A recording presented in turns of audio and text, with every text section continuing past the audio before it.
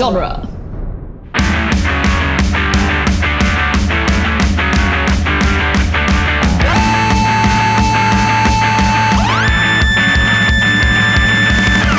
What up, nerds, and welcome to Tales from the Short Box, the once weekly Wednesday podcast where we talk about last week's comics.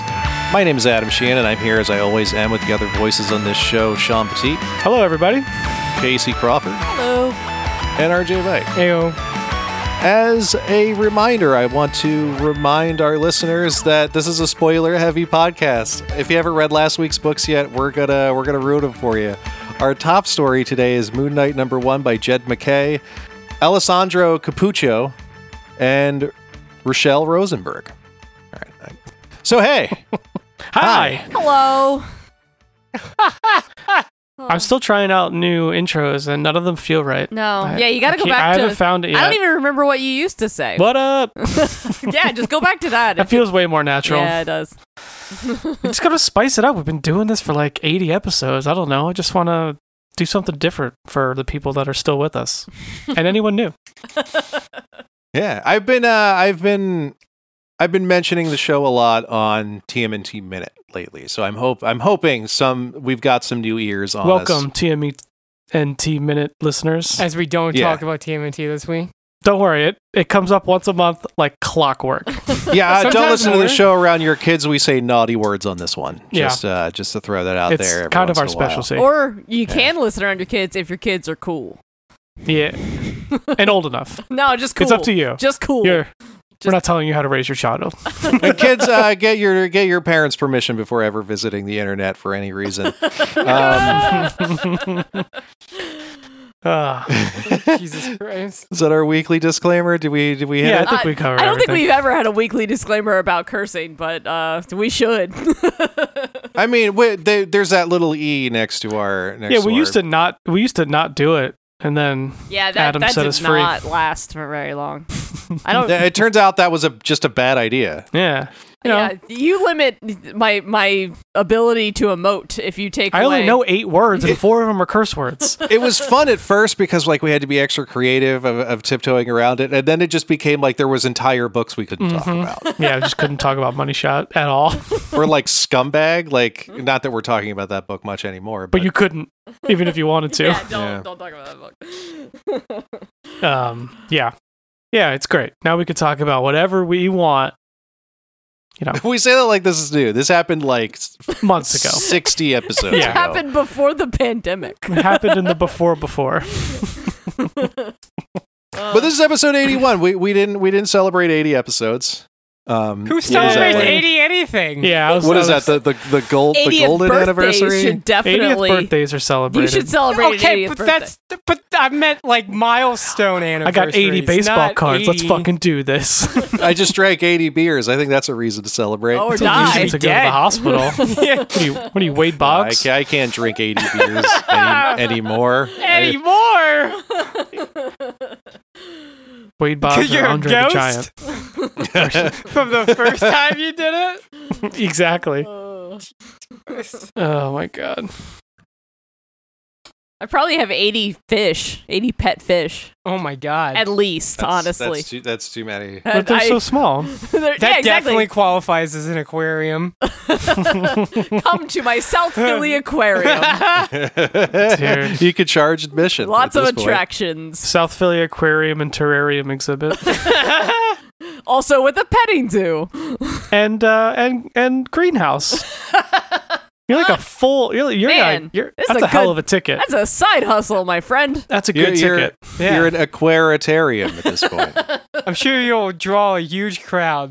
I'm gonna get a telescope and be an planetarium. I love it. This has gone too The great far. fish in the sky. Or has it not gone too far enough? I don't think it has. Yeah, you're right. I don't know.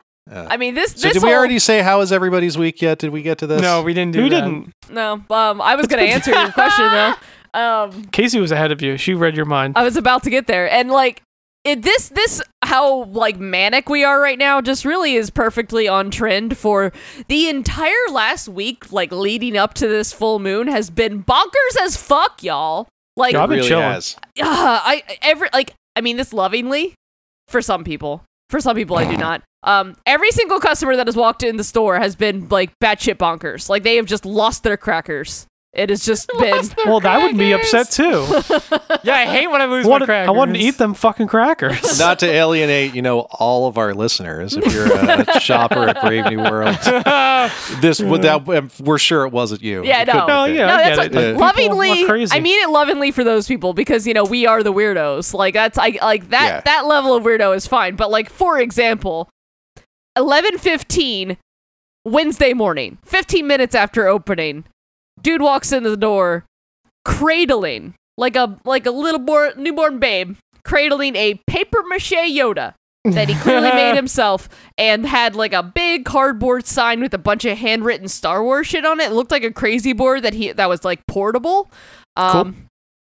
We did not acknowledge it, and he did not ask us to, and he just walked around the store and then left, and it was just like, well, that's how today's gonna go, huh? This is just a paper mache Yoda day. That's where we're at. Hey man, it's good words to live by.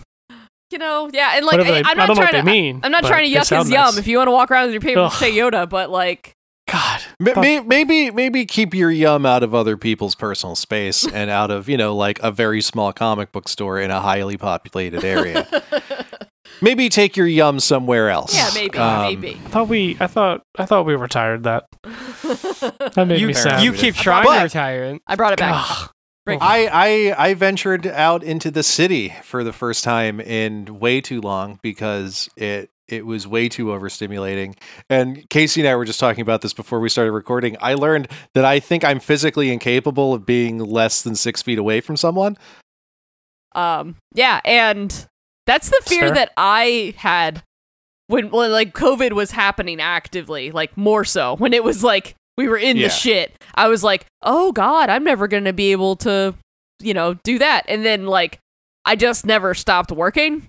So my brain is like, okay, it's still not great. Still don't think I ever want to go to a show. Like there's like certain things I don't think I could ever do again. But like, yeah, you're broken in the way I thought I was gonna be broken. I am broken. There was just, but like driving in the city for the first time in a year and a half, like, yeah, that Love it. wasn't fun at all. Love driving in the city. It was fun to have like a thing to do and accomplish that was Plans like are- somewhere else. Look, Yeah. we did a And- thing. Yeah, like we made it and we did it, and yeah, And you failed to buy a spinner rack from me.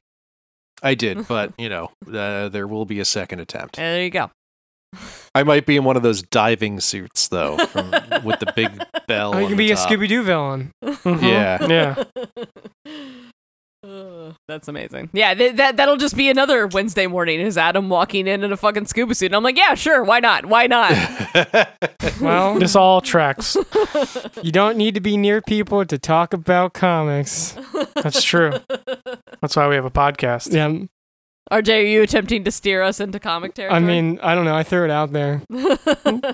Whatever you guys want. I feel like it's a fruitless effort every time. well, we're under 10 minutes, so I feel like what, Yeah, we got at least what 10 a more failed minutes. effort of an intro. I feel like we go like, oh, how was everybody's week? And then somewhere off in the distance, you could hear RJ actually say, who cares? Oh my god, who cares? We've all had the exact same Totally week for haven't the done past that. 16 months. I totally haven't done that before. Out loud. My weeks are just Never. the same for the last 4. I work all week. I go bowling on the weekend, and then I watch a new episode of something. This week just happened to be Ted Lasso, and that's pretty much. Oh, that's is there pretty new much Ted Lasso? Fuck yeah! Oh season man, premiere was I'm yesterday. out, guys. I quit. I don't want to be on Dude. this show anymore. I'm going to watch Ted Lasso. Doesn't skip a beat. It's so good. Mwah. That's our podcast recommendation you didn't ask for this week. Ted Lasso. Mhm. Go Love get it. you some Lasso.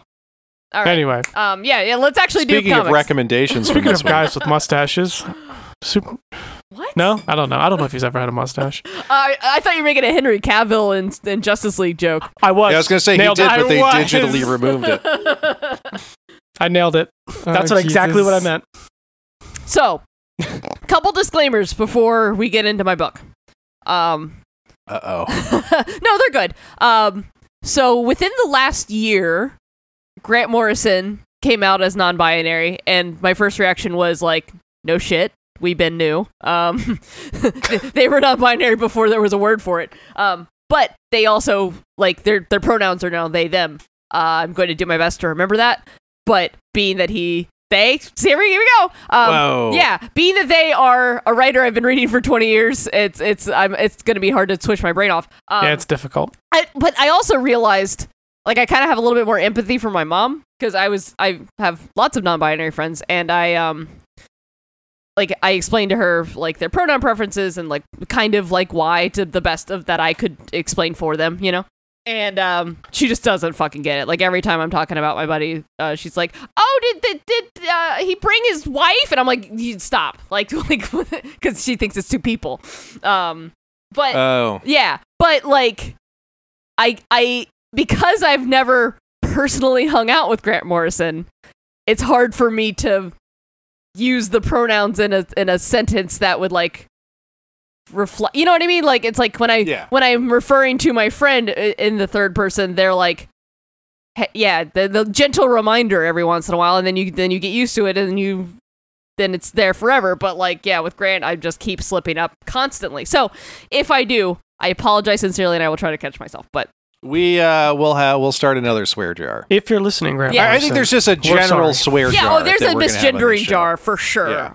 And that goes. It's all the same jar. It's the don't jar. Just don't dead name. Don't misgender. You done fucked up jar. Yeah, the don't jar. You disrespected our friends. You don't talk too good jar. Yeah, exactly. So y'all keep me on my toes with Grant's pronouns. But the other disclaimer about this book, which is Superman and the Authority #1, it's only half about Superman and the Authority #1. It is also half about one of the most classic issues of Superman of all time, Action Comics 775. Yeah.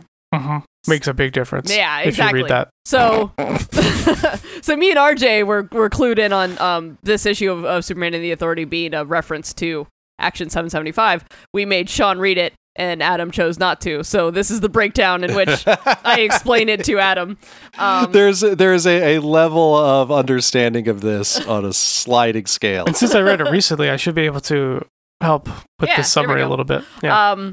So yeah, just for recap of 775, it's a pretty good self-contained one-shot where this new superhero team called the Elite show up and start just killing terrorists. Superhero team is an interesting way to describe them. That's how that's how the media described them, and they're vigilantes. So they like are taking care of supervillains and terrorists by killing them violently, or like not caring about whatever collateral damage happens around them. Yes. So Superman and reporter Clark Kent are very upset about this whole situation, and yep. Yeah, he love those guys. Yeah, exactly. Those two separate people. And Superman goes to confront this team the next like massive. The next time that they show up. Yeah, there's like a terrorist yeah. attack in like Tokyo, and they show up, and so he shows up to confront them as well as the terrorists that are attacking Tokyo, and he finds out that it's Manchester Black and his team, who has up until that point. Up until that point, Manchester Black was mostly just like a vigilante, but now he has taken the turn to being like very vicious, and the way they write Manchester Black in this issue especially is very like you don't want to kind of agree with him, but you're kind of on this like, yeah, dude, like Superman ain't cutting it anymore. Like we gotta do what we have to do. You're just gonna lock them up and they're gonna get out again, and we just gonna keep playing this game, or we could just like handle it. But since I'm reading another Morrison book right now, he gives off very strong King Mob vibes. Oh yeah, very strong King Mob. Very strong King Mob. Very vibes. strong Spider Jerusalem vibes as well from Transmet. Yeah. Like that. It's just the that good melding of the two. Yeah. Definitely just that guy. But like even somehow more narcissistic than Spider and King Mob. So like that's also, saying a lot. Also super powered. Yeah. Yeah, and he's got telepathy and telekinesis, and everyone on this team, at an insane degree, which is really cool. Yeah, everyone on this team is like god tier level. Like they can just fuck you up in an like instant, like on a molecular level. Like it's they do damage, severe, and So essentially, like as they're having this confrontation, and Superman's like, "We can't do this. Like this isn't okay." He like hits one of them to like prevent him from like collateral damaging, like murdering a bunch of people, including the terrorists. And they're like, all right, it's on now, bro. So they like challenge him to a fight the next day, and they go to like Jupiter's moon Io. Yeah, we're gonna meet at the flagpole at 3. Yeah. Jupiter's moon Io. Well, they were gonna meet like in like Metropolis or something, and Superman's like, can we not do this here? Like, yeah. And so, but they bring a bunch of cameras with them because, of course, they do because it's Manchester Black, and as why have a big Dragon Ball Z fight on Jupiter's moon Io if you're not going to get sweet shots of it? Yeah, they always go. Yeah, and if you're going to do a DBZ fight, you always go to the remote location first. That's just common courtesy.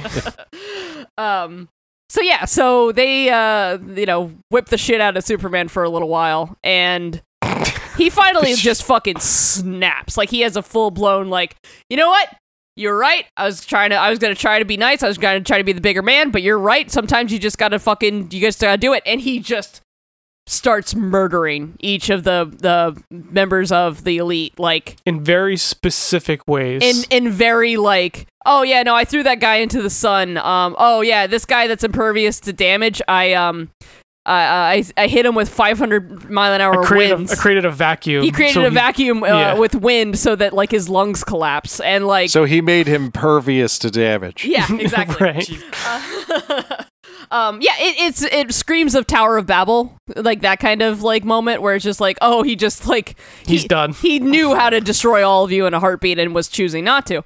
And then finally he gets to Manchester Black and like just kind of looks at him with his heat ray for a second, and then Manchester Black's like, "Ooh, you're gonna burn me with your heat ray?" And he's like, "Wait, what? Wait, like what did you? Oh God!" And he used the heat ray to pinpoint the growth in his brain using his X-ray vision, and gave him like a micro lobotomy to like get rid of his powers. Yeah, his powers were gone. Yeah, he just gave him proton therapy with his eyeballs. Yes. Although, all things considered, I think getting thrown into the sun is a pretty dope way to die. If you're gonna die, that's a great way to go as a villain. That's a pretty sick for one. sure. Yeah, just getting yeeted into the sun. Yeah, it's a good one. Yep. So then, Chester, as Superman calls him, has a little diaper baby shit fit. And like legitimately starts crying. He's like, "But you're not supposed to be like us. You're the." and well, he also just killed his whole team too. So he's a little upset. He's having a moment, and he's like, yeah, but like you were supposed to be better than all of us, and like you weren't supposed to do it the way that we do, and it's not fair. And Superman lets him have this whole shit fit, and then he's like, oh yeah, your teammates, they're over there, they're just unconscious. Your powers, I just gave you a concussion. Like I gave you a micro concussion. Your powers will come back. But isn't it nice to not be judge, jury, and executioner and have everything that you've ever cared about taken away in an instant? And he's like, oh. And Manchester Black vows to, till the day he dies, be Superman's mortal fucking enemy. And Superman says, I wouldn't have it any other way.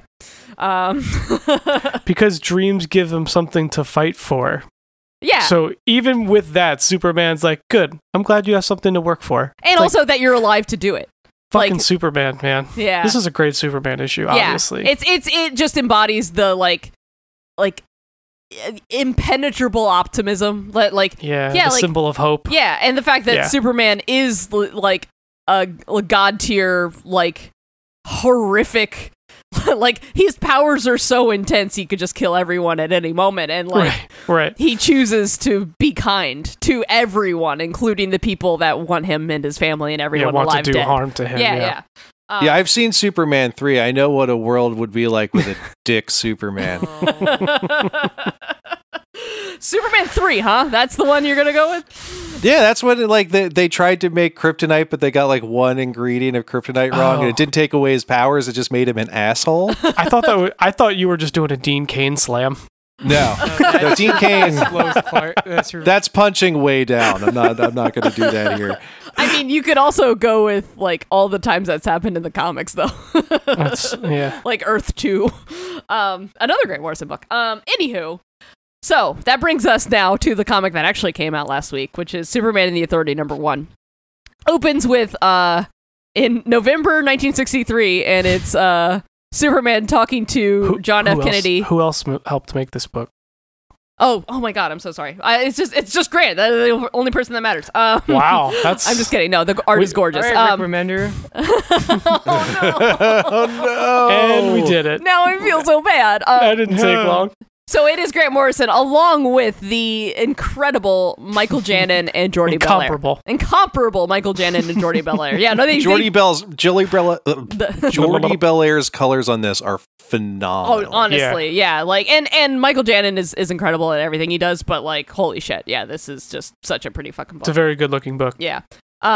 Anyway, yeah. So it opens with Superman hanging out with John F. Kennedy, aka Jack Kennedy, as he's hanging out. I love how you phrase that. They're hanging so out. Great. They're legitimately just like, "What's up, bud?" He told him to call him Jack. Yeah, that's hanging out. That's hanging out. Good point. That's a good point. They're hanging out in November 1963, and he's just like, "Hey, I need a favor of you, Soups." And Soups is like, "Oh, you need me to protect you in Dallas?" And he's like, no, I'll be fine in Dallas. Don't you know? 10 moments right before disaster. Yeah. And then he's like, he basically makes him promise. He's like, people like you, like you're the ones who will like uphold, like, the things that need to be right in the world. So like, he wants JFK to like lead, but he wants humans to lead the way and bring them into a new age, but asking Superman, can you just keep an eye on us? Yeah. Can just you make sure that we stay safe? Yeah. Can you just like, make sure that we're holding up to the best that we can be, that sort of thing. And have a better, and have a better world. Yeah. This made me think of something. So like, is Superman canonically like 100 years old if he was boys with JFK? Oh, well, I mean, I think canonically he arrived in 1939. So he's just like Wolverine and he's been alive. Is Lois also like 100 years old? Well, that is a good question. But, we'll get to it. In this issue, he is losing his powers. So he is starting to become an older man. But yeah, so for whatever time period he's from, he's hanging out with JFK. And, I also really love that, like, JFK says, we're gonna put a man on Mars by the end of the 60s, and, like, just because superheroes exist, like, the space race is that much farther along. And the whole reason Superman wasn't there to protect him in Dallas is because he was, like, watching astronauts do, like, a triathlon on Mars. They're, like, jumping hurdles for some reason, and I love it. It's definitely the moon. On the moon. Did I say Mars? No, but he does say he does say on Mars, but I think that reel is from the moon. It's from the moon for sure. Yeah. Like they're already on the moon and they're like doing like hurdles. Yeah. And he's like he's like clapping them on. It's great. So if Superman decided to help NASA wouldn't even really need to build rockets, would they? He could just give them a lift or throw them into the... he's not going to do that every time. The hardest part about that is the getting it off of Earth. So he would be very helpful in that regard. Yeah. Just, hey, do you mind throwing this capsule into space? You could make the rockets half the weight, and they could actually go probably twice as far. Yeah, you don't need any fuel. Like once we're done up here, we'll just call you and you can come bring us back. Can you just turn the rocket around and just kind of push it in a direction? Just flick it. Yeah. Anywho, so it just safely place us That's down. how you know Superman has terrible aim. He just like accidentally kills all of them. He throws them into a hospital by accident. They should have tested his aim beforehand. Just because he can throw really far doesn't mean he can throw well. That's true. That's a good point. Anyway. Yeah, that is very true. So cut to present day. Manchester Black is just hungover and getting SWAT team raided on his apartment in South London. Like a low rent Constantine. Yeah, seriously, like a low rent Constantine. And as that's happening, he just like, even though all the soldiers have like psi helmets, he just manages to he War of the Worlds them. They just you get a look into his power set pretty early on. They all just get War of the Worlds-ed. Like they all see like War of the World like tentacle aliens showing up, and they're all like losing their minds and shooting into the air. And it's just like, wait, no, I'm the one who's wearing side dampeners. Where's your side dampener? Oh God, he's in all of us. Oh God, he's too powerful. We can't dampen him. It's fucking crazy. I like that the hallucination he gave them is that they all thought each other weren't wearing their helmets. Yes. Yeah. That's such a wild way to fuck with them. Yep. Dude. Very good. Yeah, it was a cool for me, I read 775. after this, for context. So it was a very cool way to meet this character. Oh yeah, for sure. And understanding like what kind of power level we're talking about with his abilities. Yeah, definitely Xavier, if not higher, because he's like Jean Grey, because he's also got telekinesis. So yeah, like he's very he's Phoenix. You know what? He's with the purple hair. Let's just call him Quentin Quire. He's just British Quentin Quire. But yeah, so he like looks up at the chopper as he is just like, yeah, come on, just fucking kill me, and they just riddle him with bullets. And as he's Ridley lying wasn't on the even there. I know. But yeah, as he's lying on the ground, getting electrocuted, Superman shows up, which I also love. There's a moment where he's like, "I'll take over now, gentlemen, ladies, others." It's like, man. And at this point, you definitely don't even know it's Superman, though. No. I mean, it looks like Superman, but like you could figure it out, but like it's very purposely. It's a dark figure. Yeah, it's Man, a guy. That would yeah. make Dean Cain so mad if he read Superman exactly. comic books. Yeah, that's why it's good. Does he read? I don't know if he man. can. Dean Cain taking a beat. Don't anyone tell Dean Cain about this. I don't want to hear about Fuck it. Dean Cain. Fine, exactly. Yo, honestly, if he officially came at taking a us on stance. Twitter, it would be good publicity. I've been because trying to get him to come Oh, at me that on would be Twitter. that'd be dope. Let's get should in add a 'em. Twitter battle with Let's Dean tag Cain. him. But yeah, so then we have Superman is talking to Manchester Black. He wakes up in a Xavier chair. He's in a like hover wheelchair, and even makes a joke about that. He's like, "Oh great, I'm the crippled professor in your stupid little Super Dicks team," and and there's this really good like back and forth where he's trying to explain to Manchester Black why he's like we really need to like do the right thing and make the world a better place, and like that's what I always thought we were doing, but we made the mistake of always thinking that we were winning, so we never really put in the work to like make sure it stays that way. And like we always thought we were immortal, and now that things are falling apart and I'm losing my powers, like I need to make sure, I need to keep my promise to Jack. And he's explaining this and explaining that he's losing his powers to Manchester Black, and Manchester Black is like how dare you? I'm a shell of a man. I'm in hell. Like, oh my god, you've crippled me. And he's like, oh no, I actually saved you. So you'll be fine in like an hour. Yeah. Like a while after he's been explaining this to Manchester Black, he's like, your spine was severely injured and you shouldn't be feeling anything. So the fact that you're in like excruciating pain is good news. You had internal bleeding. I saved you. And then there's a really cool panel of him doing like surgery on his spine with his heat vision. So that's just such a good callback to like exactly what happened in 775. Yeah, like this, like, you idiot. No. And then Manchester Black still tries to be, he's like, I was barely anesthetized. I always knew you were the makings of a sadist, a tyrant. He's always just gonna fucking be fuck Superman. Yeah, always. Exactly. He's like, well, I made the decision to save you from paraplegia. But yeah, so then we continue to get a little bit more backup on like what's going on. And it's Superman essentially saying like, I've been keeping an eye on you, and I have a bunch of people in mind that I think like have the what it takes to do the right thing. And like if I'm trying to like if I'm gonna what is it if I was trying to appeal to your sociopathic super maniac, I'd say something like this: you're wanted for a list of crimes as long as as long as Plastic Man's arm. I'm looking for gifted people forced to live beyond the law, people with a consensus, people with something to offer who want to make a difference. So he's kind of looking for like an X-Force Black Ops like team that can do what needs to be done. He's also appealing to his ego. Exactly, for sure. Which is the only way he's gonna ever agree to do anything with Superman. And while they're talking, he's just yelling at Superman and man to just like stand up, and like he's just like, oh, it looks like the chair worked, that you chair was helping you heal, and you're better now. And he's just like yeah, Superman just being the nicest fucking guy the whole time, and I love it. Yep. And I love Superman's voice in this. Oh, so that's it's great. God. really, like, Grant ever writing Superman is my favorite thing. Like, I think they're the only person that, like, really gets him. And, like, obviously, Joe Kelly, who wrote the 775, like, got it as well. And there's, like, you know, Mark Russell. There's other people that have nailed it too, but, like, it is just pitch perfect every time Grant This does feels it. like a quintessential version of the character. Always, yeah. Yeah. And just in, like, a few couple panels, you get that vibe from Grant Superman.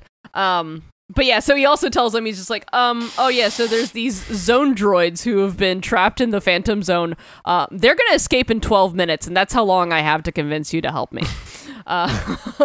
Which leads to some dope action panels. Yes, so then Manchester tells them to go screw, walks out just walks into the tundra, because they're in the Fortress of they're Solitude. in the Fortress of Solitude. Yeah. So I don't know where he thought he was going. He just pieced out. He's like, fuck it, I'm out. So then, Soups prepares for battle, and these things, like, get out on cue, and Manchester Black walks back in by, like manifesting a... When it's all these androids that have been built and taken over by classic Kryptonian villains. Yeah, exactly. Yeah. And he like thought forms a giant, like, Triceratops demon. It's Thought Beast. Yeah, Thought Beast, Thought which is a Beast. great name. Yeah, and then they're like, oh yeah, that's obviously not real. Kill Superman! And he's like, oh, okay. Well, I guess that telepathy doesn't really work on robots. I guess it's telekinesis then, and he just fucking decimates them in, like, a blink of an eye. Shit was awesome. Yeah, it's so fucking cool. Poor Thought Beast. Poor Thought Beast. What did Thought Beast Pour ever do? some out for Thought Beast. So then, Superman shows him the literal King Arthur's round table that he has brought to also, soothe Manchester's fucking ego. Which is also part, and that's part of, like, that's like the vibe he's trying to go for, call everyone to come together. Yep, exactly. And then we get him, he toasts to a better, finer world, and Manchester Black pukes on the globe.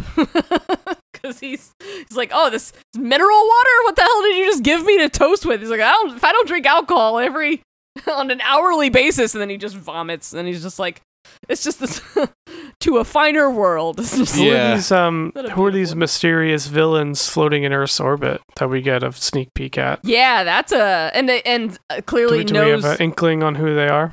RJ? I don't know.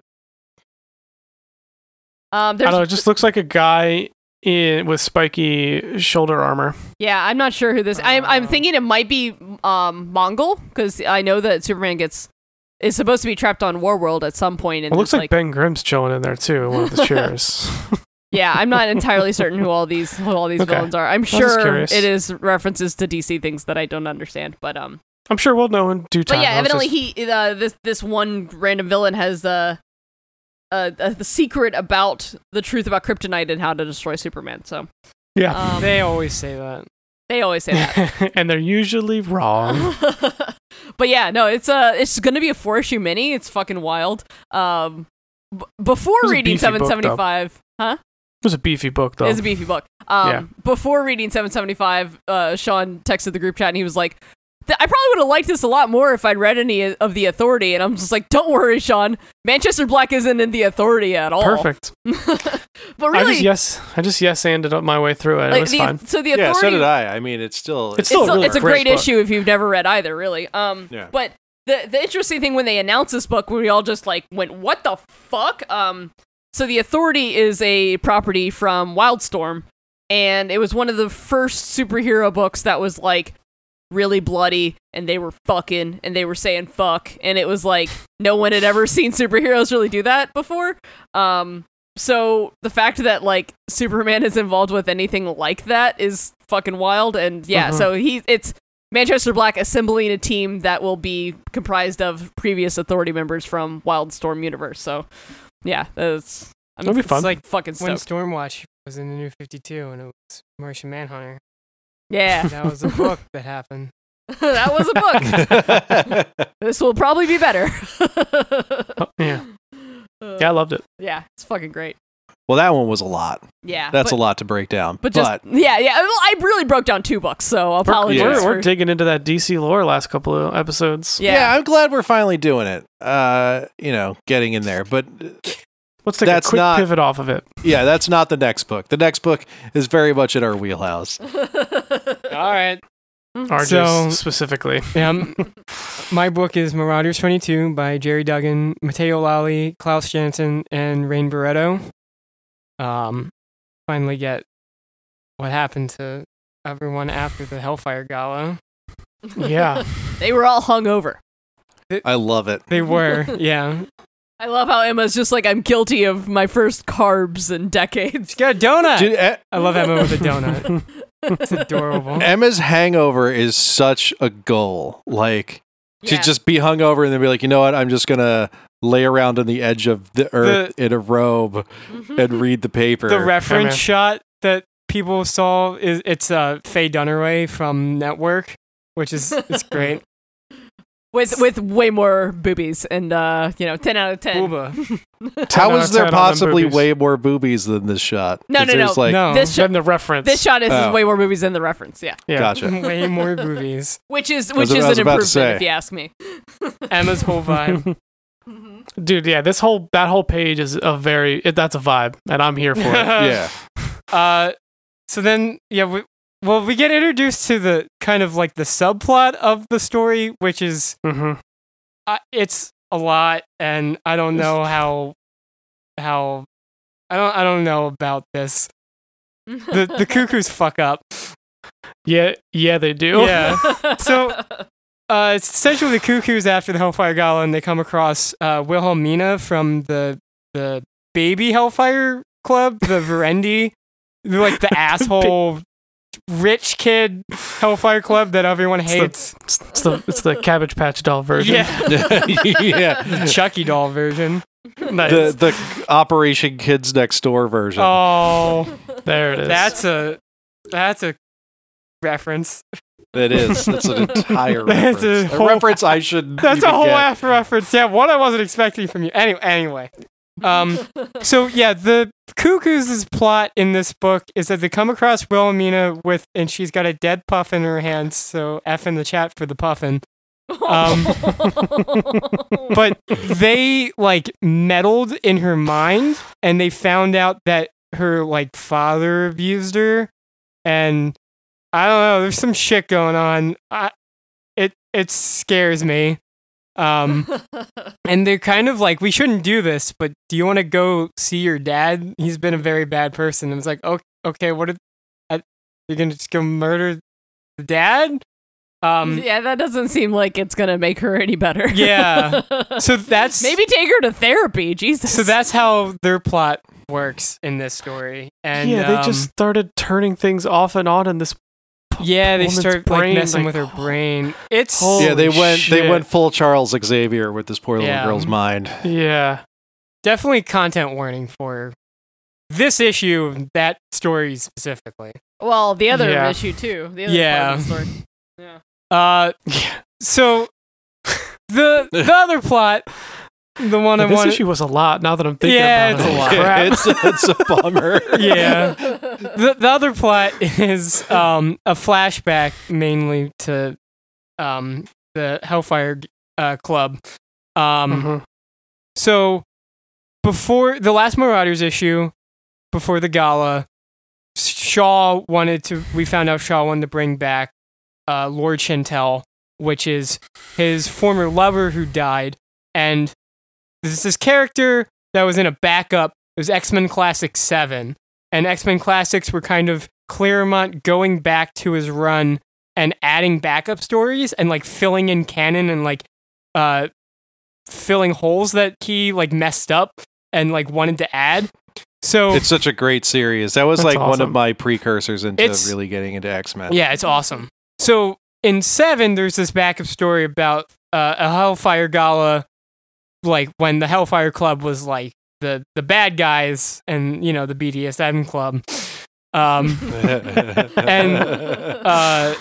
And Lord was there with Sebastian, and Sebastian had made a deal with someone to make Sentinels because he's a dick, and he's always been a dick. But the Sentinels crash the gala and kill Lord, and this backup is literally the only time we've ever seen her. That's crazy. But now we get this First appearance and death of. Yeah, first and last appearance until now. Yeah, that's unfortunate. Rough. So we get this story where Shaw wants to bring her back, and he has this plan, which we find out in this issue, is to send Cerebro back in time and like get a copy of her and then resurrect her. Man, what a fucking bad idea that is. Yeah, that can't go wrong at all. Yeah, why don't you talk to Beast? You know, it's Yeah. fine. It's Anyway, a bad idea, even if he wasn't wrong. yeah. Anyway, so Xavier comes to Emma and like tells her that Lord actually isn't Lord isn't applicable for resurrection protocols because she's still alive. And Emma actually knows this, and she tells Shaw. So this whole issue essentially is Emma explaining to Shaw what happened actually during that X-Men Classic issue, which is she made it seem like Lord had been killed by the Sentinels, but she didn't really, and she covered that up because Shaw was abusing Lord as he is known to do because he's a fucking piece of shit. Just absolutely the dirt worst of the X-Men characters. So not surprising that continues to be a piece of shit. This is why Emma beat him into a bloody pulp and murdered him the first time, and then Magneto made him come back alive. But It would have been cool if they just did a Groundhog's Day scene of just Shaw getting murdered over and over again. yeah, I mean that would be I would love it. Anyway, yeah, the flashback opens with Lord going to Emma, and she's got a black eye which Emma covers, and she's like, "I want out." And she's like, "Well, that's a lot more difficult than getting in." And then so yeah, the Hellfire Gala scene happens, and Emma does the whole mind manipulation to make it look like she died, and then the interesting thing is that like Lord asks for help, and she basically says like no, like not no, but says like I can't. There's nothing I could do. There's nothing yeah. I can do. And then in that moment when the Sentinel attacks, she just like works on impulse and like yeah, she thought projects. She took her opportunity. She took the opportunity to project an image of her dying by the hand of the Sentinel. And then like kind of without telling her that was gonna happen. Yeah. So Lord's just like, what the fuck? And she's like, just just like go wait for me over there. I'll let you know later. Yeah, the way they drew it was really interesting. You could see what they thought was happening, but you also see her in the background. Yeah. like what the fuck are you showing them? Yeah, what do they think is happening What do they right think now? is happening? Yeah. And then she takes Lord and sends her to Kingpin. Work with Kingpin Which as like a I transporter. don't or know something? if that is much I was better. I was wondering Does Kingpin have a if- history of like, other than Vanessa, of like treating his employees well?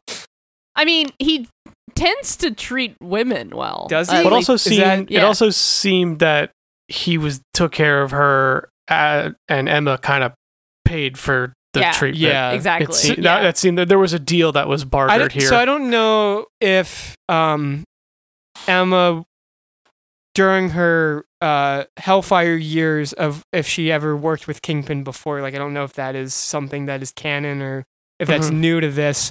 I was going to ask you that because it kind of feels like that ties it into other stories where she's working with Kingpin somehow that I kind just of, didn't know about. I don't know. Yeah. Yeah. I- it feels like that's I the case. don't know. appreciate them giving more nuance and like kind of fleshing out this period of her life, but I hate this period. Oh. So like, Actually, rethinking it, Emma pays basically for her to get a new identity and disappears. She does. So she doesn't actually stick with Kingpin. Oh, okay.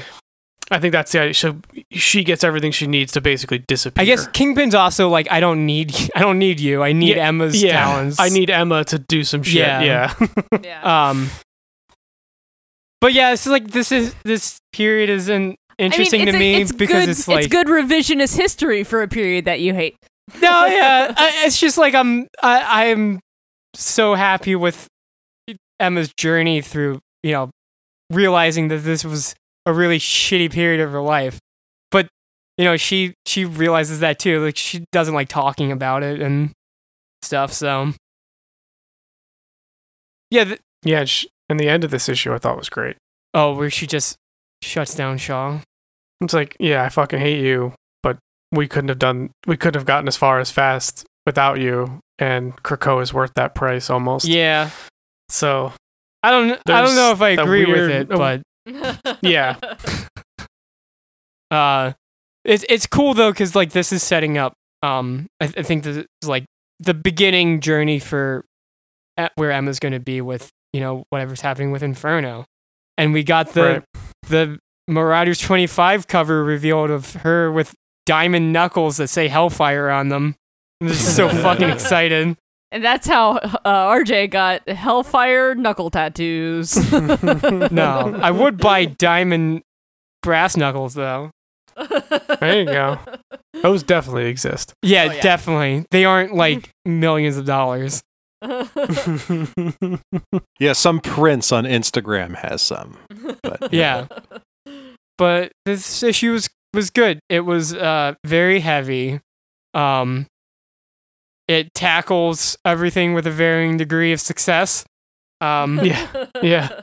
But it should be. I'm just excited for more Emma story, and I think she's going to be from the covers, it seems like she's going to be a somewhat big player in Inferno. Yeah. Seems. Although I've kind of just leave this issue wanting Shaw to die more. I hope they keep beating him up. I mean, there's plenty of opportunities to kill Shaw. It's true. They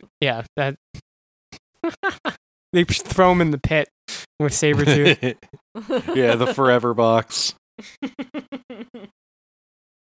All right. Well, let's pivot right back to DC. There you go. We have Nightwing 82, Tom Taylor. Oh, man. Hold on. Yeah, this one's got a lot of artists and inkers. I made a whole new inker. I see that. Tom Taylor with Bruno Redondo, Rick Leonardi, Neil Edwards on doing the pencils, Adrian DeLucas doing colors, and then Bruno Redondo, Andy Lanning, and Scott Hanna doing inks. I believe that's everybody. There's two different. There's like a flashback story here that has like a slightly different art style too, which I thought was really good. Yeah. Because it kind of captured everything in this book is great. Yeah. So this book basically, at the end of last issue, Dick is tracking down Melinda Zuko, who's the new mayor of, AKA crime boss of Bloodhaven, because Blockbuster killed the old one so she could get the job. Crushed the old one like just paper cup. Just popped him. At the end of last issue, she reveals to him that she is actually Dick's sister. So we pick up right after that. Dun, basically, dun. it was like, yeah, we pick up right after that. Basically, like, what? No, you're fucking not. Yeah. I'm sorry. What the fuck did you just say to me? No, Yeah, Stop that's saying impossible. weird shit at me. Yeah. But basically, I like this scene because like she was chasing after him. They thought like he was going to be in trouble. He gets his mask back on. He's like, "Isn't it a little late to hide your identity?"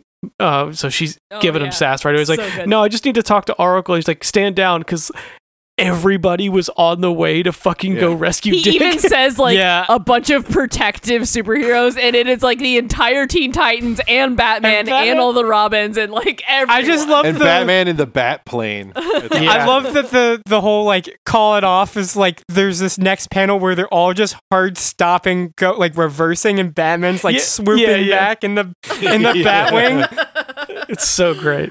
But yeah, that was a great moment. So this is basically where we go. Again, I'm really liking this Melinda Zuko character pretty early on. It's like, what, we got to go talk. You should probably change though. It's like, do you want to? It's like, why? It's like, do you want to reveal your secret identity again today, or do you just want to change into regular clothes? So they go upstairs, and then we meet Melinda's mother, what is her name? I think it's My Pei. My Lee. My Lee, yeah. Yeah. So we meet My Lee, and she's like, it's like looking into the past because he looks just The like story was also fucking rough. Yes, it was. So this is where we get the flashback of Miley at 23 years old, who I love the art in the flashback. I'll say that much. it's great. Working for Tony Zuko, but Tony Zuko wanted to, possess her. Well, not working for her. She was like a mail order bride. Yeah, he bought her. You're right. A human right. trafficker. Good point. Yeah. Yes. Which is insanely fucked up. So eventually, once that happened, they were at the circus at one day, and she's like, she saw an opportunity, so she fucking bolted, and she, and then Zuko's looking for her, and we meet the Graysons. we get to re-meet the Graysons, and kind of like, is she in there? It's like, no, I haven't seen anybody. Just kind of being the consummate protector. They end up kind of brawling a little bit. And then eventually the rest of the circus crew comes up, and they all simultaneously corroborate the story without a bat of the eye. It's fucking great. Yeah, the ringmaster and the strong man come over to oh, this guy giving you problems, Grayson? Yeah, and the ring. Yeah, so they eventually get rid of Zuko, and they give him like a teddy bear. It's just like, oh, here, have this. Thanks for coming to the circus. Yeah, this is your consolation prize. Yeah. And then again, the ringleader just immediately is like, she's in the trailer, right? She's like, of course. Yeah. He's like, good man, go look after her. So, she joins the circus. She joins the circus. She's, this is before Dick's parents are together. So she's, enamored with the circus. She'll feel safe, and she has a very brief, seems, interaction with Dick's father. I can't remember his name. Is interaction John? little fling. Yeah. Interaction is a weird euphemism for fucking. Yeah, but they do it. They paint it so pretty. Like, yeah, no, they you know do. What I mean? It's very wholesome. They had a brief love affair. Yeah, he's a very sweet man. Yeah. And she makes sure to say this is before they were together. Like, exactly. It wasn't so there's anything untoward. nothing improper. Yeah. He was really nice. He just happened to put a baby in her. Yeah. So obviously, Zuko shows up again to get, quote unquote, what's his once the circus rolls back into town, and ends up giving that. But by that time, we find out that she's pregnant, and obviously she's like, "Yeah, it's yours, Tony." Even though Tony fucking knows, but she said specifically his ego wouldn't. But he suspected. Well, he knew, and it's like his ego wouldn't allow him to question it. Yeah. It's like, yeah, of course it's my kid.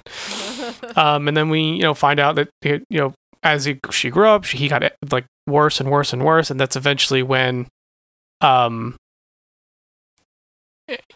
actually, sorry, Melee wanted to bring Melinda to meet the Graysons, but that's when, by then, Dick is born, and he's older, and she kind of has this moment of they're having a really good family moment, teaching him how to be on the trapeze, and she's like, you know what, I'm not gonna even, we're good. They're good. I'll be fine. I'm not shattering this people's world. They're too happy, basically. Which I always thought was really nice. Yeah. Yeah, it's bittersweet though, because it's also kind of messed up because you had this brother and sister that never got to meet each other. Right, and that was that was the last time Mei Lin saw them alive too, because shortly after Tony Zuko killed them, and I kind of there might be other reasons and stories, but I kind of like this story about one of the reasons why he did that. Kind of gives you that backstory he had on it. Multiple motives. Yeah. Exactly. Yeah, and I like this addition to the story.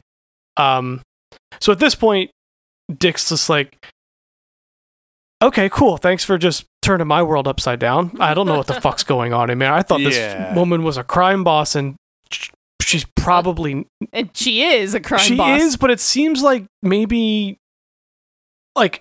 almost undercover, not intentionally. She seems to be on the right side, but I'm not sure yet.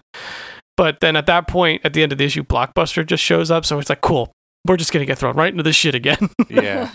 But I really like this issue as a whole. I like the background story. The art, as Adam mentioned, was phenomenal.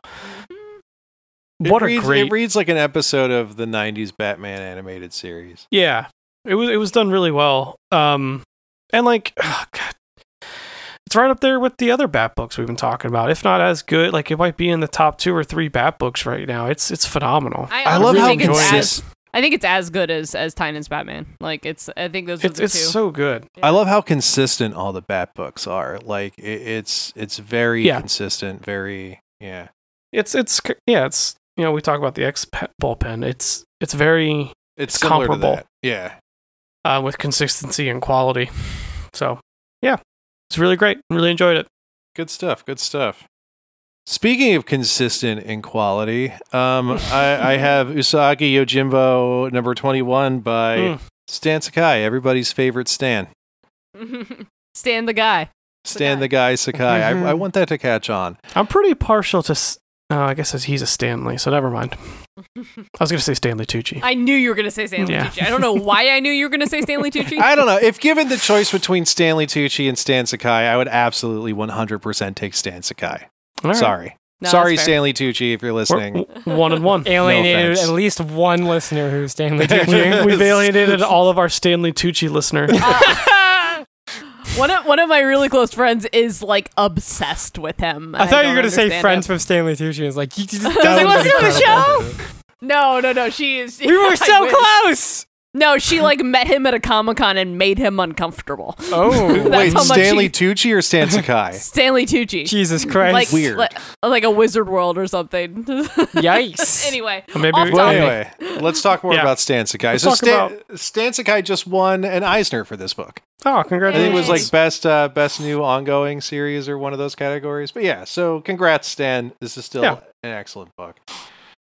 So we kind of missed a bunch of stuff because I haven't talked about this book in a while. But Usagi meets this sword master that he met a long ass time ago because he has to give like I'm kind of a bit fuzzy on some of the details, but he's trying to visit this sword master that he used to train with, and meets his old star pupil who he had like a sword fight with the first time he met her.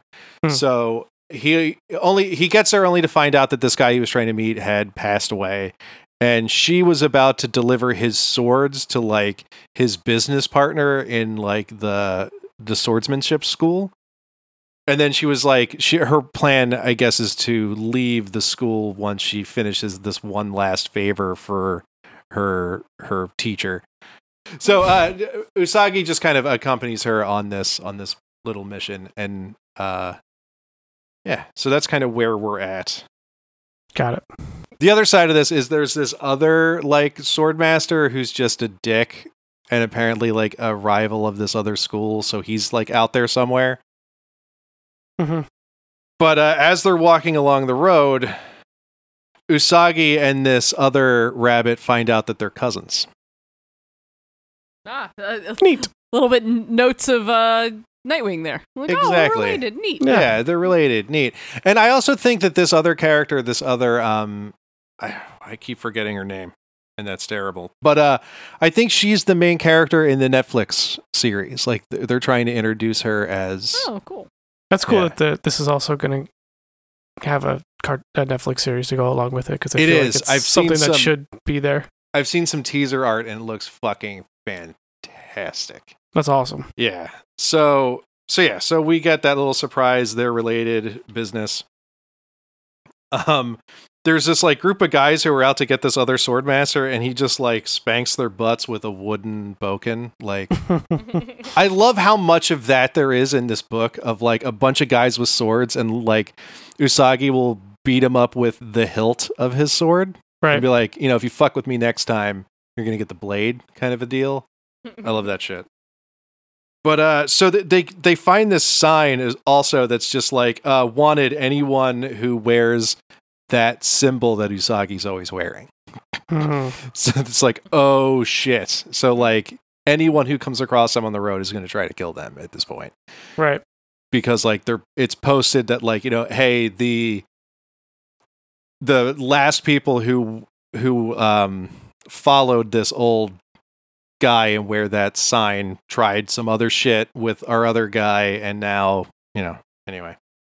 But yeah, so they fuck up a bunch of bounty hunters who are trying to get them on the road, and then they finally get to this guy who she's delivering the swords to, and he goes full capitalist with the whole idea, because since this guy's giving him his swords, that means he's essentially giving him the school, and he's like, oh well, with that I can franchise. I can have a school with that name in every city and all this other stuff. And he's like, oh, and I'm going to give you a raise since now you're my, head swordman. And she's just like, nah, I think I'm just going to be a Ronin now, like Usagi, and just kind of walk the warrior's path. So that's kind of like the main point of this, is now we have this other Usagi character on the same kind of path. This other younger female version of Usagi. So Nice. Hopefully she gets another book. Yeah, that rules. Like That's we awesome. get 2 Usagi books. That would be fucking great. But I think the Netflix series is going to be like about her. And this was a way to kind of give us that character. That's cool. Whose name I wish I remembered. Yeah, that sounds fucking awesome. Let me see if I can remember. It doesn't matter. Definitely check that out on Netflix when it comes out. Yeah, I don't know when that's supposed to hit. I feel like I've heard about it being like in production for a while now. Yeah, So, that's one of hopefully those. soon. It's like Jeff Smith's Bone is also like, Oh yeah, I keep forgetting about that. that's coming down the pipe. Hell yeah. Cool. So we got some shout outs. Just real fast. I wanted to shout out The Many Deaths of Layla Starr, number 4. This book's dope. Oh man, this book's so good. This one's by Ram V, Felipe Andrade, and Inez Amaro. This was another rough one. Yeah, so we missed the last issue, which was really cool because it was from the perspective of a cigarette that she was smoking. Yeah, that was cool. And this one, Similar. she walks into the last Chinese temple in this town in India, and and it starts talking to her, and she's like, God? And she's like, oh no, it's just me, the temple. What's up, bro? Yeah, what's up, girl? My caretaker's gone missing. Can you go check on him? And then as she's going, she's looking for Darius, who's like every time she comes back to life, he's aged a little bit more. So she goes to find him, and he realizes who she is, and he's like, you were the woman that was there at the groundskeeper's funeral, and you were there when He my talked best to me by the river when I got broke up with. Yeah, and when my best friend died, like you were, and my girlfriend broke up with me, you were there, like, but you haven't aged a day, like who the fuck are you? And she's like, yeah, I used to be the god of death. And then he just loses his shit because his wife and business partner both just died of cancer. Right, and the other 2 times she showed up, the groundskeeper died. Yeah, and his best friend had died. yeah. Every time she shows up, it's just followed by death. Which, yeah, the Way to make him not interested in solving death. Death right? God. Yeah, way to do the exact opposite of why you're there. Almost Yeah, like exactly. a self-fulfilling prophecy. Yeah. And then, so find out that the caretaker of the temple also died. Damn. And she was in the temple when it collapsed, and she thinks that the temple just couldn't stand to be go without on its without friend. its Couldn't Couldn't stand live without it its friend, so anymore. it just so then she wakes up again, and it's 28 years after it had collapsed on her, and Yeah, and Darius hasn't delivered on his promise of immortality at the point that they thought he would. Like they had predicted he would have already done it by now. So where you would think that this is a self-fulfilling prophecy where she's intervening she in may his be life, doing something she might be doing unintentionally. Yeah. she might be unintentionally fucking him up and making it harder for him to She just Yeah, at like this keeps point, the putting next banana issue- peels in his path. Throwing shells at him. But what I really liked about this issue is that she has a whole like really understanding what mortality does to humans. This like really finally like getting it in a way that she hadn't before. And when the god of life is telling her like, oh, your boy's running out of time, like he's getting older and he hasn't done it yet. And it's this total shift of like the book's purpose, because before that you were despite all best considerations, you were rooting for Death to win, like to beat Darius and to like get her job back. That was the premise of the book so to begin adorable. with. Exactly. And it's a little whimsical to be rooting for the god of death in a human body, but she has a crisis of faith, technically, and like when they say like, he's pretty close to running out of time, you really are just like, oh no. And it's just this total like tone shift of like, now you're rooting for Darius and you want her to fail, and to be mortal, right. and I guess die. But yeah, no, I just continues to be a fucking excellent book. It's so good. I wish there was way more of it, but Yeah, I'm a big fan. Yeah. All right. I wanted to shout the other X book because I'm obvious. New Mutants 20 by Vita Ayala, Alex Linz, and Matt Milla. We get find out we get more of Scout being dead, which is sad.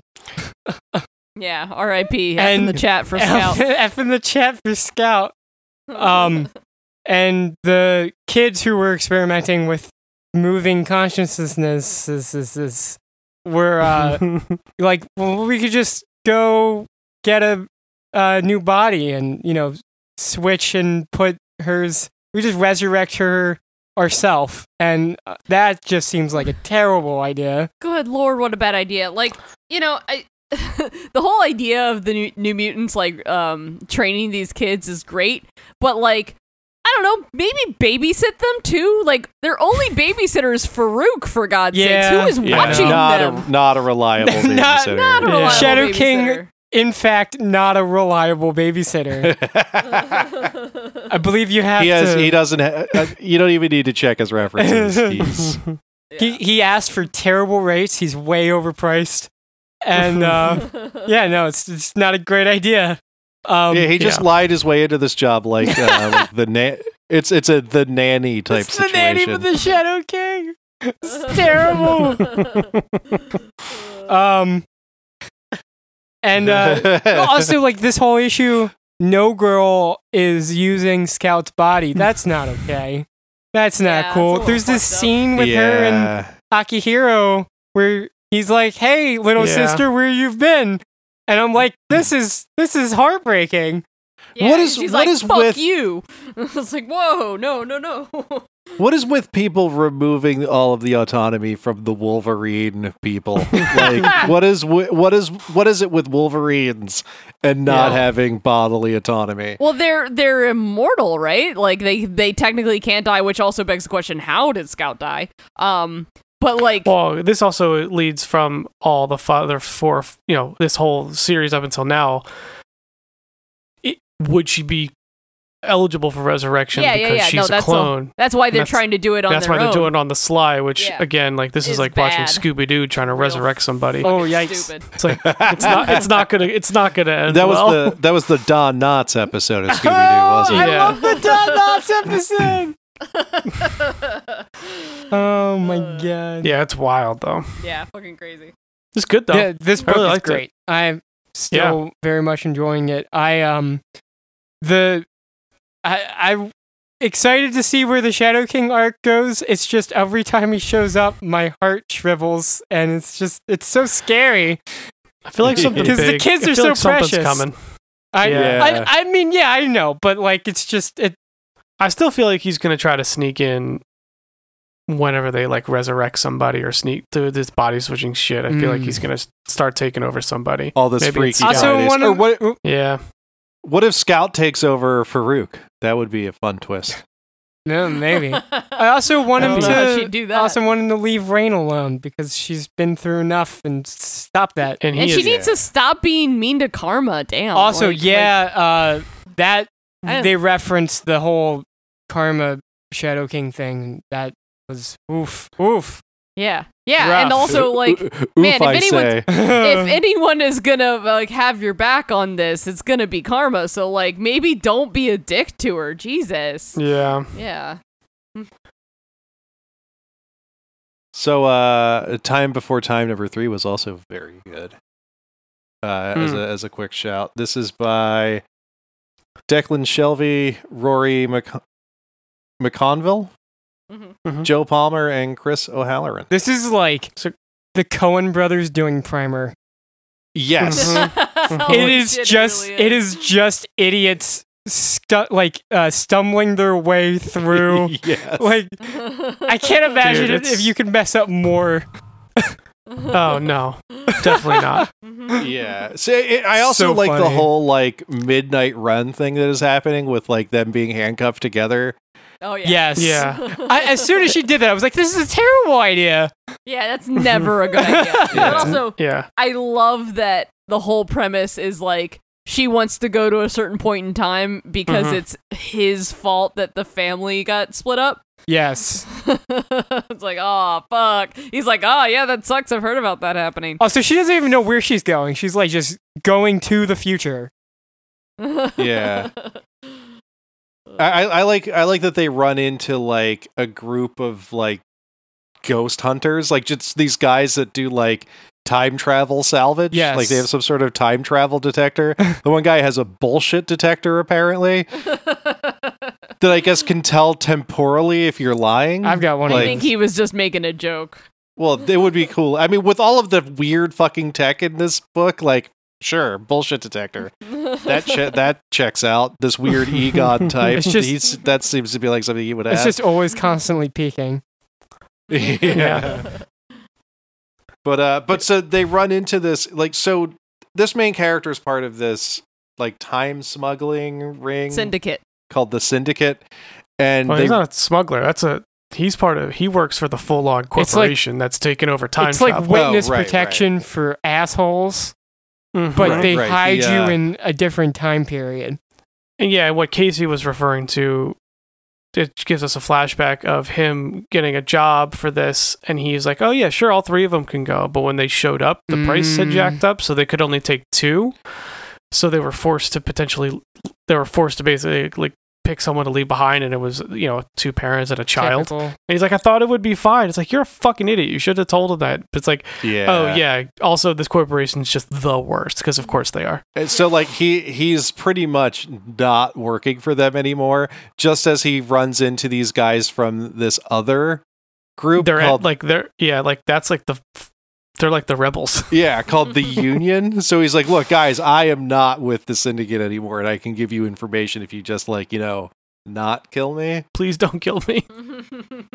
So yeah, I like this book. It's fun. Yeah, it's it's time really travel fun. shenanigans. There's a lot going on in this I also book. really like. I forget if it because we missed number 2 because we were gone for that issue. But I love that there's like a whole bit where someone says like, well, like why don't you just go back in time and like fix stuff? And he's like, man, if you could actually change the course of like everything that has happened has already happened, everything that will happen has already happened. Like everything is kind of set in stone. And it's like, yeah, if you think that we could go back and change things, do you think the world would be as terrible as it is? And that's just such a perfect like stop asking about like going back and killing Hitler. Yeah, but also like if I would have gone back in time, you wouldn't know that happened because I would have already gone back. Or maybe or I would not have had the ability to go back in time to fix it. Or maybe Yeah. things like Hitler are a result of someone trying to stop something that Also wasn't possible. as bad that ended That's up causing true. Hitler. Good This lord. is how you cause Hitlers. Yeah, well, they got rid of Mecha Hitler. Jesus. Um, Mecha I've played Doom too. I know all about that. exactly. So I guess thanks, future time travelers. I'm gonna throw one more out here. That book bends my brain. It's fun though. Like you said, it's very. I think you nailed it with your description of exactly what that was. It was great. Well, that was I'm RJ's gonna- description. Oh, RJ's, you're right. Good call. Sorry, RJ. I'm not going to take credit for something RJ literally just said. I'm getting sleepy. Shadecraft number 5 by Joe Henderson and Lee Garbett and Antonio Fabella. This is the end of this arc. So if you're not reading this yet, you should. Basically, we have now a family of a mother and a daughter who have the ability to curl shadows, and we find out that throughout the course that her mom was a government assassin, basically. Holy shit. And then just said, go fuck yourself, I'm gonna go be happy with my family. But through the course of this, they kind of figure out that her brother also has powers, and that's why he's in a coma, and they're going to basically rescue him. And it's got some just some great overall moments about, trying to get out of the government life, things like that, like revenge, and just like these cool shadow monster action things. Shadowkinesis. It's fucking cool, man. I like it. There's a really great moment, like it's she's almost like an Amanda Waller type, and then the main character's mom, she kind of tricks her into going to this room that's all lit up, so there's no shadows for her to manipulate, and she has this badass fucking moment where she takes the shadow from her mouth. She starts suffocating her. And suffocating her. She's like, yeah, you thought there was no shadows in here? What about this one? I was like, yo, that was awesome. It's great. don't fuck with me. Don't fuck with my kid. Get the hell out of here, basically. Don't talk to me or my catch kid this. ever again. I gotta catch this in trade. This sounds great. It's really good. I kind of picked this one up. I feel like I always have to give Image #1s at least a try. Yeah, I think we talked about issue 1 and maybe 2. Yeah, I think we did. I think we that was another one that we missed an issue of when we were gone, and I haven't had a chance to catch back up on. Yeah, the arc just ended, so pick it up pick up the trade so we can get a second arc, because it's really good, and I really enjoyed it. I'd like more of this story. Hell yeah. It brings us to Moon Knight. Moon Knight! With friend of the pod, Jed Good McKay. night. Yeah. Yes. Oh yeah, he is a friend of the show. I love this. I love this. I like And having friends like And this. as someone who doesn't know a ton about Moon Knight, this issue does a really good job of jumping you right into a Moon Knight story, but also kind of filling you in a little bit. Exactly. He was a It- mercenary that died in the statue, and then the Egyptian god at the statue that he died at was like, no, you're good. And then Yeah, they covered that very well. It's great. Yeah. It's a jumping on point with an origin story baked into it. It's was the awesome. perfect. And they it- talk about his DID, and they talk about You kind of get everything. Like I tangentially knew about Moon Knight, about those types of things, and other runs and stuff. But yeah, you kind of get that nice. It was a great #1 for that also reason. catches you up a little bit on the Avengers story with Khonshu, which I did not read. It does, Khonshu tried to yes. take over the world, and the Avengers had to fight him. And so Khonshu is being held prisoner with the Aesir in Asgard. And he's the god, right? Yes, Khonshu is Got the it. god. Okay. Yeah, and so it does a good job of catching you up on that too, and it's also kind of the premise of the story arc is that he is the fist of Khonshu without a Khonshu. He is without he's it, just- but it's still with a conscious. He's got a Yeah. conscious. He's conscious. Yeah, he's still taking up the mantle. he's as like it were. he's like the priest equivalent of a Ronin. Yeah. Ooh, I like it. I He's the love- protector of those who travel at night. Yeah. Yeah, he's like, And well, just because my god isn't here, I still have a mission. I I still have to protect That's them. one of my Yeah. favorite things about this issue is that it kind of recontextualizes Moon Knight as an actual knight of the moon. He's a night protector. He specifically cares about crimes that are happening at night, and he has a very specific territory laid out. He's night. Yeah. But he's the knight. He's Moon Knight. So Well, he's Moon he's a Knight knight. because Night Yeah. Knight doesn't make any fucking sense. Yeah. Although No, but I think- Night yeah. Knight is kind of the greatest name for a superhero. And they kind of focus that on a lot. we've a kind lot of about fallen that. too much into the pun, but Yeah. they do legitimately posit him as a guardian of specifically at the nighttime of night yeah. travel. Yeah. It's great. I love the I love all the symbols of him as the moon, like him Yeah. jumping off a building and his cape. yes, And makes the he's crescent. so bright white, and it makes Yeah, that it's very crescent. cool. It's great. I love the Yeah. color work in this. Yeah, they did. Because he's Yeah, so it's- bright white. Yeah, he's like glowing. this is Yeah. It's also such a the great contrast. this is also the artist's first work at Marvel. Oh, This wow. person's Really? gonna blow up. They're so this Yeah. is- good. the art in this is phenomenal. Dude, that the I'm the Moon Knight, which leading to your point, he doesn't say I'm Moon Knight, he says I'm the Moon Knight. Yeah. But that page when he's about to fucking stab a vampire is awesome. Oh man, the vampires in this. They're a Yeah. pyramid The scheme cult. Pyramid scheme Yes. vampire. They're like I- you can work up different levels of vampire. Yeah, Yeah. once you turn enough So people, if you'll you get bite 2 people, and Yeah. then they bite 2 people, and then Fucking they awesome. bite 2 Which is people, like- then you And get then how to be am at I- the you top get of the pyramid. I love this. You get subordinates. There's like a supply chain, I guess. This is like how Yeah, has you're a this never downward been done distributor. before? It's hilarious. Yeah, especially because like it's just 4 people in the back of a van, and they're like, "Can we go home?" And they're like, "No, man, you really gotta join. It's all Yeah. about like teamwork and like well, they're also building, they're you know? still vampires. Though. Yeah, It's they so funny. They all got turned. I like how the one was like, I was a vegan before this. Like, none of Yeah. us wanted to be vampires. Yeah. Jed McKay makes me laugh out loud every time I read It's one true. of his Mhm. books. Like, there's something laugh out loud funny in everything he Which does. I wasn't expecting anything funny in this issue, but here we are. There's- He Yeah. still finds a way to weave it in there. Yeah.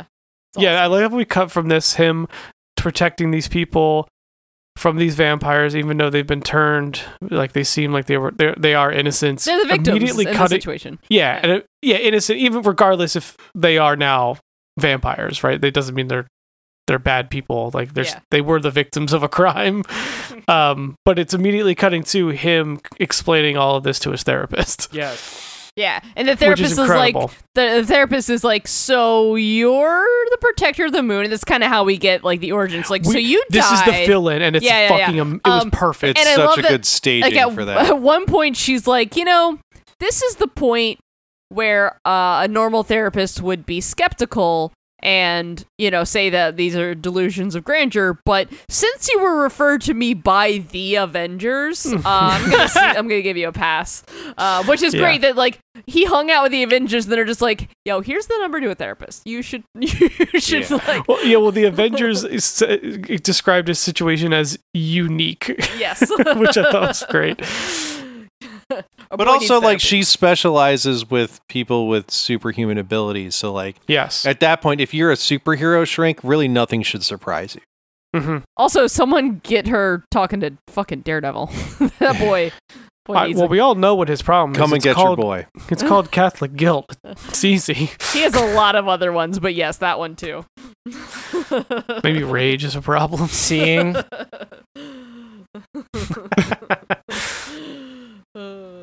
Okay, so yeah, at this point, now we cut. I guess he's also got his own nighttime private eye business. Yeah, Or basically the to help night people. mission, and Yeah. people come and they're like, these things are Midnight bad. mission. That's Midnight what it is. Yeah. Yeah, yeah. It's like there's My bad name things is happening in Mr. my. Night. Sorry, I got me. I thought it was great. Well, that's one of his personas. That was like the whole Warren Oh, okay. Ellis run was he Gotcha. was Mr. Knight. Yeah. They Oh, so also that's a nice mention little- Jake Lockley and Stephen Grant and Mark Spector, who all his Yeah. other identities. In the original run, he had all these false Mhm. personalities that would let him do different things. Like Jake Lockley was a cab driver that would let him get information on the streets. He would like drive around, and he had this diner that he would frequent. And then Stephen Grant was a It was billionaire. more aliases than it was personalities, Yeah. and then it turned into this like he couldn't get out of them. Like he just became these people, and it became DID. Yeah. I thought that was an interesting like twist on that. Like, oh, he's just got different aliases. Oh no. Yeah. No, he does not. I feel like Batman could use some of that therapy. Yeah, for sure. I wonder. For I sure. wonder if we'll see Marlene and Frenchie because they're so important to him, and I love, especially Frenchie. Yeah. Hell yeah. So he gets a mission from this old lady who hears scratch and whispers at her doors at night in her building.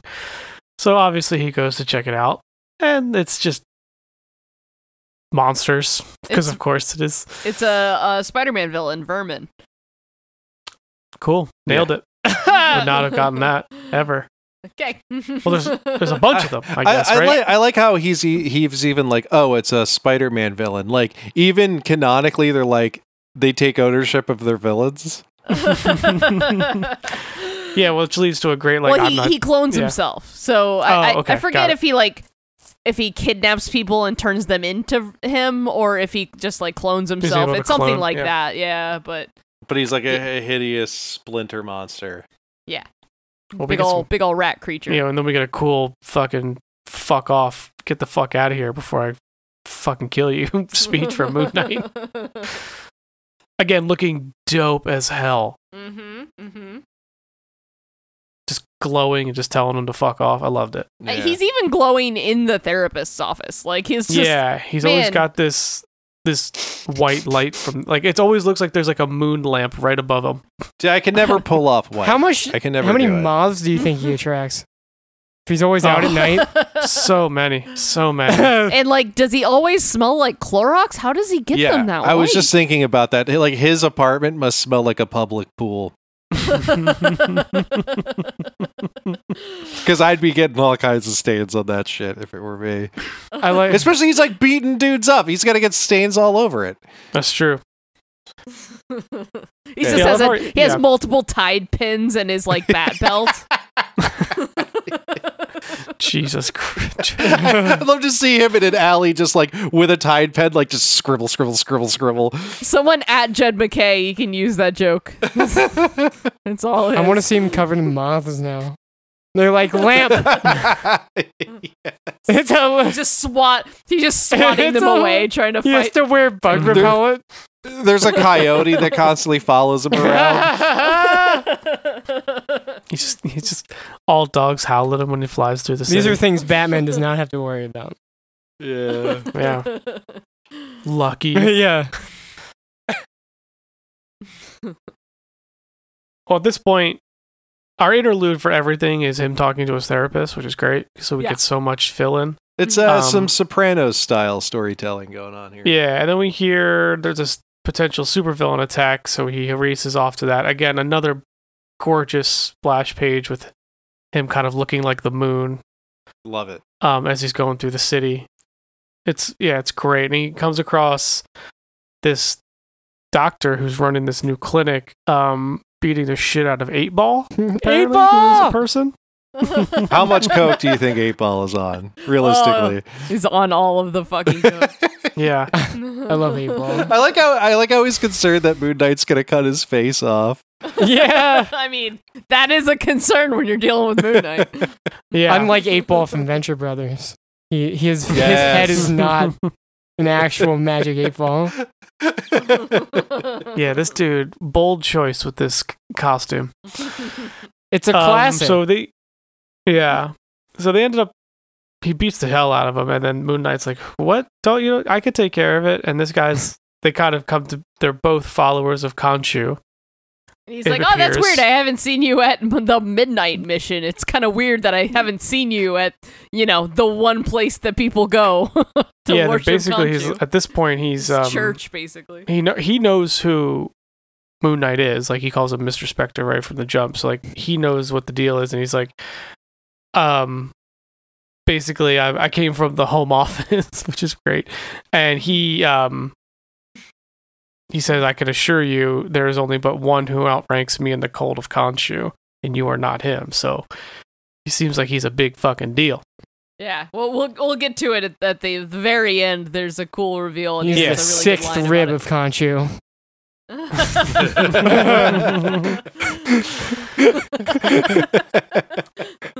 You can cut this out if you want, but Khonshu removed him so he could suck us out. See, I was trying to find a different direction to go with that joke, but here we are. Here we are. Here we You can cut it if you want. I don't care. Yeah, I'm the nose of Khonshu.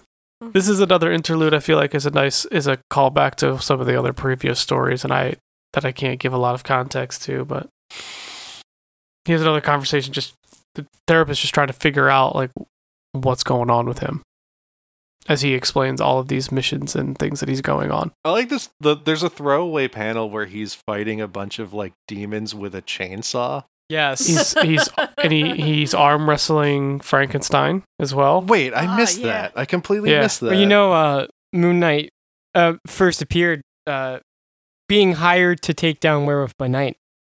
See, I have a funny story about that issue. It's one of my first eBay purchases. I bought a big box of like that era horror comics. Werewolf by Night 32 was in there? Hang on. Oh. So in the description, it had like, Werewolf by Night issue this through this. And I was like, wait a minute, that has the first appearance of Moon Knight. So I bought it and it had every issue in that run except that one issue. And I was like, I feel like that's important to put that in the eBay description, guys. yeah, But it's also guy from probably- 20 years ago who fleeced me on eBay. Also probably double the amount of whatever you paid for the lot, though. Yeah, I ended up selling it for, it was in bad condition. I ended up selling it for just as a box to somebody at some point when I was moving. It was one of those boxes of comics that just kept getting worse looking with age. Yeah. So we cut to Moon Knight kind of packing it in because it's getting light out a little bit, and he's talking with the woman that's working with him. We don't find a lot about her yet. They kind of have like a nice chat just talking about this is what he's going to do. Is it right to do this? I feel like it's my sacred duty, and someone's been watching him and doesn't seem to be a big fan. Yeah, we got a villain reveal. Very, very menacing, looking through the blinds as it's dark out. So very creepy. Uh-huh. Then we cut back to the doctor. It's like Dr. Badir is his real name. And it's him kind of talking, we find out later, to Khonshu, basically saying, your fist has erred, like he's fucking up. Don't worry though. He says your right hand has failed you, but your left has not. Yeah. Your other fist remains faithful, your hunter's moon. Yeah. Sounds like we're going to have a thumb war. It sounds like Khonshu has very poor fashion aesthetics. He's half of them is one color and half of them the other. Have you ever seen the moon, RJ? It depends I on can't see the dark side of if it. it's full or not.